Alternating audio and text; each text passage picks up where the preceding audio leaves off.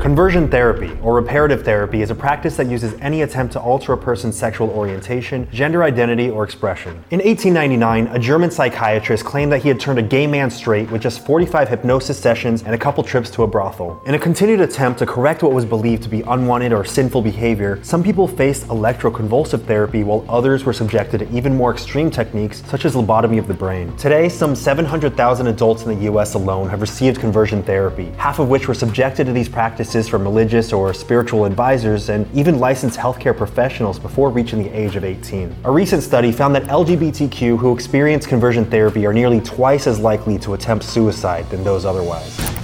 My name's Anthony Padilla, and today I'm going to be sitting down with conversion therapy survivors to learn what it's really like to experience a practice that's been discredited and proven ultimately harmful and outright cruel. Were these conversion therapy survivors able to come out of this experience with a newfound appreciation for their most authentic self?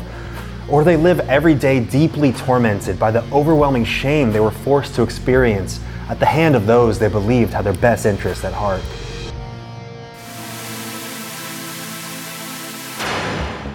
Hello, Matthew. Hey, Anthony.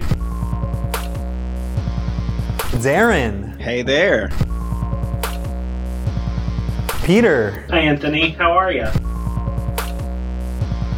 Thank you so much for coming on here and teaching me about the world of surviving conversion therapy. Absolutely a pleasure to be here. What do you consider yourself, a conversion therapy survivor? Someone who's been shamed for their authentic identity? It's pretty hard to find the right words for it, and conversion therapy survivor is the word that fits best. A conversion therapy survivor, and I like to include that I'm an advocate to fight conversion therapy now. As a survivor of conversion therapy, and as somebody who didn't experience it in many of the traditional forms. Can you explain what conversion therapy is in general? Anyone. It could be a therapist, a pastor, a life coach, or a friend who tries to change your sexual orientation, gender identity, or gender expression. I mean, I didn't call it conversion therapy. There's a lot of terms out there. Right. A lot of these therapists don't say, hey, come over here, we're doing conversion therapy. The name is misleading in and of itself. It's not therapy. You can say it's torture, you can say it's abuse. I mean, you're really destroying people's lives. Historically, yeah, you hear about electric shock therapy and other really aggressive forms of aversion therapy. Mm-hmm. There's less of that today. Most of it is talk therapy, and no one should think that's any less damaging.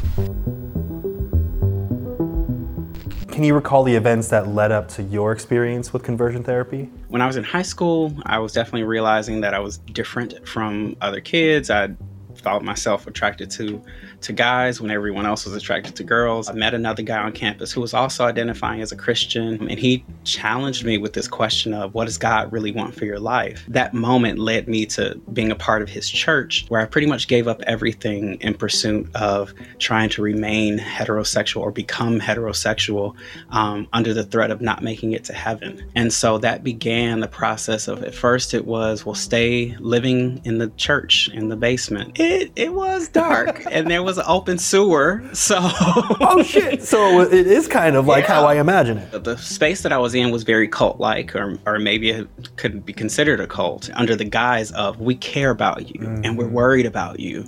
And so you feel good in the moment, and there are all these people who seem so invested in you, right? You're like, oh, but I'm so bad, and they're like, oh, but we're gonna help you. Cut off more and more parts of my life to the point that I told my friends and family just to forget about me, because I was convinced that I was going to send all of them to hell. Early on, I knew that I was different, but I didn't know what that meant. I didn't know what my attraction to men was, but I knew it was something I needed to hide. When I was 15, my parents found a men's workout magazine that I had bought, and they didn't tell me about it, but my dad told me that we were going to go on a trip together, and he didn't tell me where we were going. I remember very vividly when we got to a layover in St. Louis that he told me that they had found this magazine and that he was taking me to a therapy center to fix whatever weird sexual shit I had going on. You thought you were going on some fun vacation with your dad, a bonding experience, and it turns out it was to fix something he felt was inherently broken within you? He also made it really clear that not only did he think something was broken with me, but that if I didn't get fixed, as he called it, that he would get rid of me. Everything that was important to me in my life, my family, my faith, my home, was about to be gone. But we went to a counseling center in Iowa. For 2 weeks, I worked with therapists and doctors and counselors at this counseling center. I got beat up really bad my junior year. I was hospitalized. How I identified as a guy compared to everyone else really began to change for me, and I actually felt afraid for my life for the first time. I was gonna get exposed somehow and I needed help. What help meant was my father, who I looked up to, if I could tell him, come out to him, and know that he supports me, then maybe I'll know that I'm safe. And so that's how I came out. I came out to my dad. But literally the next day, my dad had his own panic of like what this meant. His only son was going to live a gay life. What does that mean to our family? What does that mean to the conservative community I was growing up in? And he began immediately searching for a therapist, not knowing what a conversion therapist was. I was 16 years old. It was 2004, and I began conversion therapy right there and then. And can you explain what the conversion therapy process was like? I sat with a series of therapists. It was very heavily religious, but they believed in what they called generational sin, and that would be that my grandfather or my father or my uncle or my mother had some kind of sin that then passed on to me and tainted me and could have made me gay. That could be one of the reasons. So it was your battle to fight to make up for your ancestors' sins. I was supposed to do homework and write down any sin that I knew my father had committed or that my mother had committed. There would be some physical things too, like I remember them making me walk and try to walk more masculinely. Throughout the therapy, I crossed my legs. They would tell me to sit differently. There was a lot of talk about sexuality as well, in detail. I remember them talking about how much I did, if I watched pornography, even my penis size. How is that relevant to anything? I never told my dad that they asked that because I thought I assumed he knew, and this was just part of what was supposed to happen. The next 5 years were me keeping that idea, that thought process, that conversion therapy going myself, trying to be fixed for something that I didn't want and I couldn't control. Even though it's not connected to the more formal forms of conversion therapy, the methods are still the same, the outcomes are still the same. As I stayed longer, it got progressively worse. I had taken to sleeping on the altar of our church at night because I was so insistent on God doing something that I was willing to do a very old school Bible type move where it's just you just show up and wait for God. They actually ask you how sexually experienced you are. Because in the world of conversion therapy, that matters. Okay, so they want to make sure that you've only dabbled. So because I was less experienced with men, they're like, oh, you should probably start to see your heterosexuality come back within 6 weeks.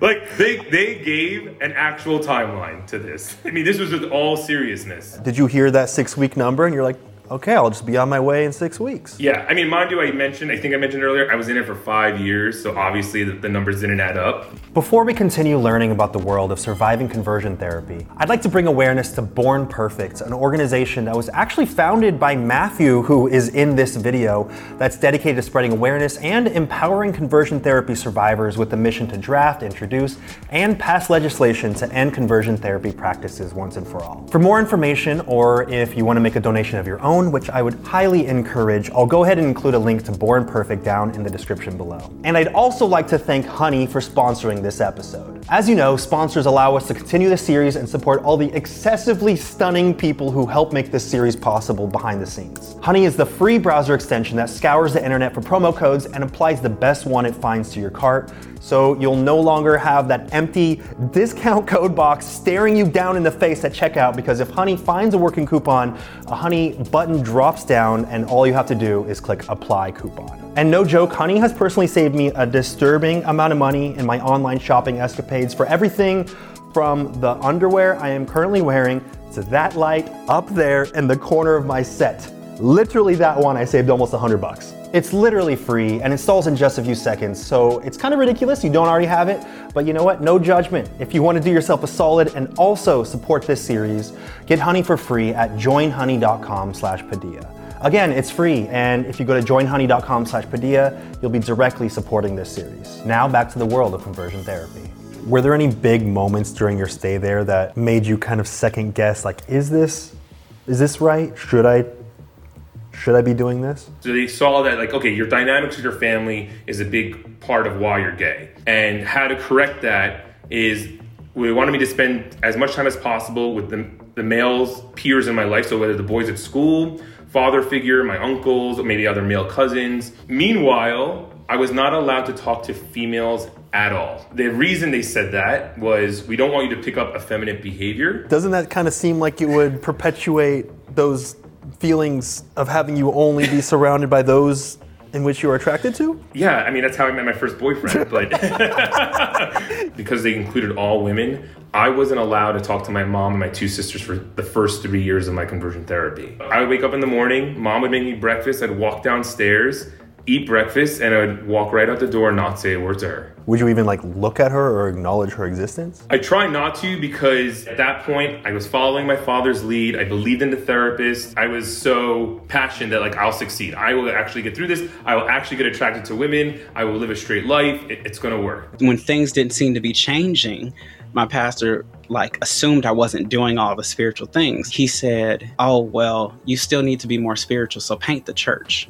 What he was asking me was less and less about me or spirituality or change. It was just control. Did you follow through with your entire conversion process? For me, it was every woman I had a relationship with was affirmation that I am straight. I'm doing it. I have all these guy friends. I'm dating these women. These girls like me. I really thought it was working. That was also around the same time where my depression really grew. I was having panic attacks. By the age of 20, I had probably submitted myself to an emergency room at a hospital maybe 7 or 8 times. How did you feel after you were convinced that you completed conversion therapy? I was mostly scared that my parents wouldn't believe me when I said it worked. Very quickly after that, I continued to have sexual thoughts, and I realized that something was still broken with me. It was a really, really dark time in my life. Mostly I felt really isolated from God.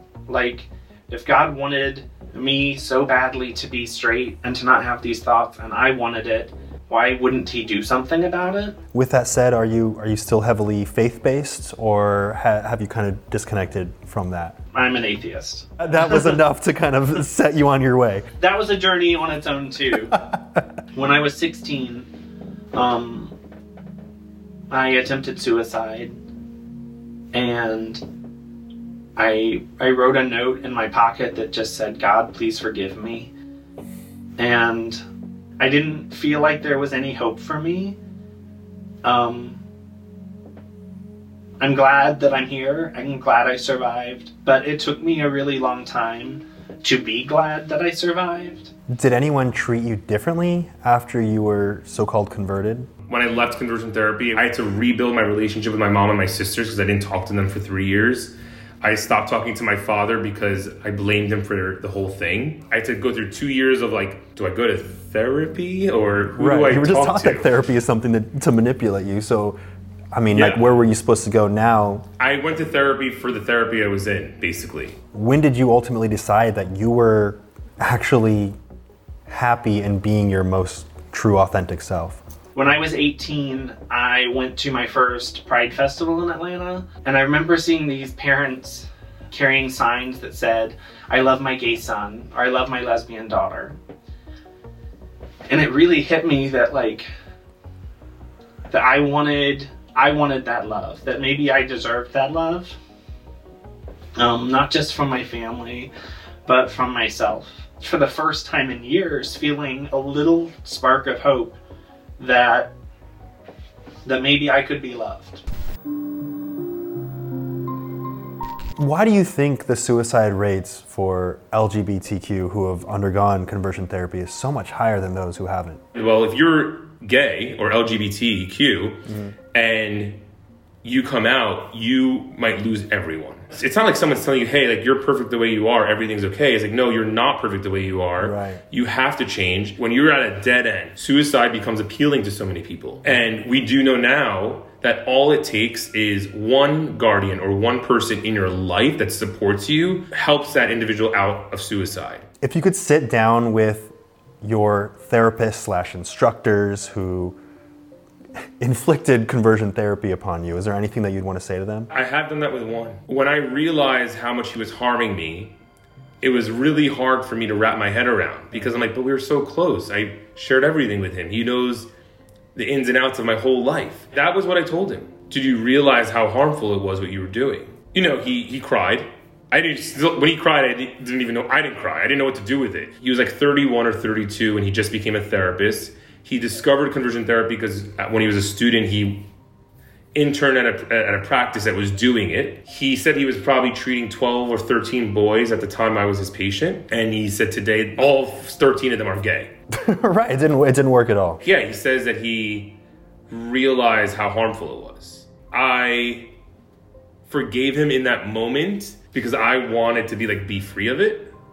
Not saying he deserves a pass, but yeah, I think all conversion therapists, including my own and the others that I saw, should be held accountable. I don't think I would sit down with them. Have any of them reached out to you to apologize or how to change a heart or anything? No, none of that. I've thought frequently how the conversion therapy experience has stuck with me all these years, and I bet none of them remember me. They had such a detrimental impact on you, and yet it was just business. How has this whole experience affected your current mental health? When the therapist told me that I sounded too feminine or that I lisped, I still hear recordings of my voice and I hate my own voice. The things that were drilled into me aren't gone completely, but I fight them and I fight through that. If there's anyone watching who has experienced conversion therapy themselves, is there anything that you'd want to say to them? Trust yourself. You know who you are. Do not question it, whether your parents are questioning it, the therapist is questioning it. I knew exactly who I was at 16 years old. I'm the same person. I could have been proud and confident then and not go through a 15-year journey to get back to exactly where I started. Do you feel like you gained anything positive from your experience through conversion therapy? Empathy. I was also the person who was standing on the bullhorn telling people that they were going to hell if they didn't repent of their sins. I led other people to that church that was cultish and toxic for me. I know what it is to do things fully well-intentioned and to realize that what you did was really harmful. All right, you got 5 seconds to shout out or promote anything you want directly into camera. Go. If you want to learn more, go to bornperfect.org or follow us at bornperfect and support the movement. goodfruitproject.com. Also, get in touch with me at DarrenCalhoun.com or Hey Darren on any social media. I just want to tell anybody who's LGBTQ who needs help to call 866-488-7386 to speak with the Trevor Project. If you enjoyed this content, subscribe now and follow Anthony Padilla. That was perfect. That was perfect. Thank you so much, Peter. I feel like I understand the world of surviving conversion therapy just a little bit more. I appreciate you having this conversation. After spending the day with these incredibly resilient conversion therapy survivors, I've come to understand just how much religious and societal pressures can really have such a massive detrimental effect on one's entire sense of self. These survivors deserve the utmost respect as they advocate against these practices in order to protect others who may fall victim to similar situations. See you later, bye guys. Press a like.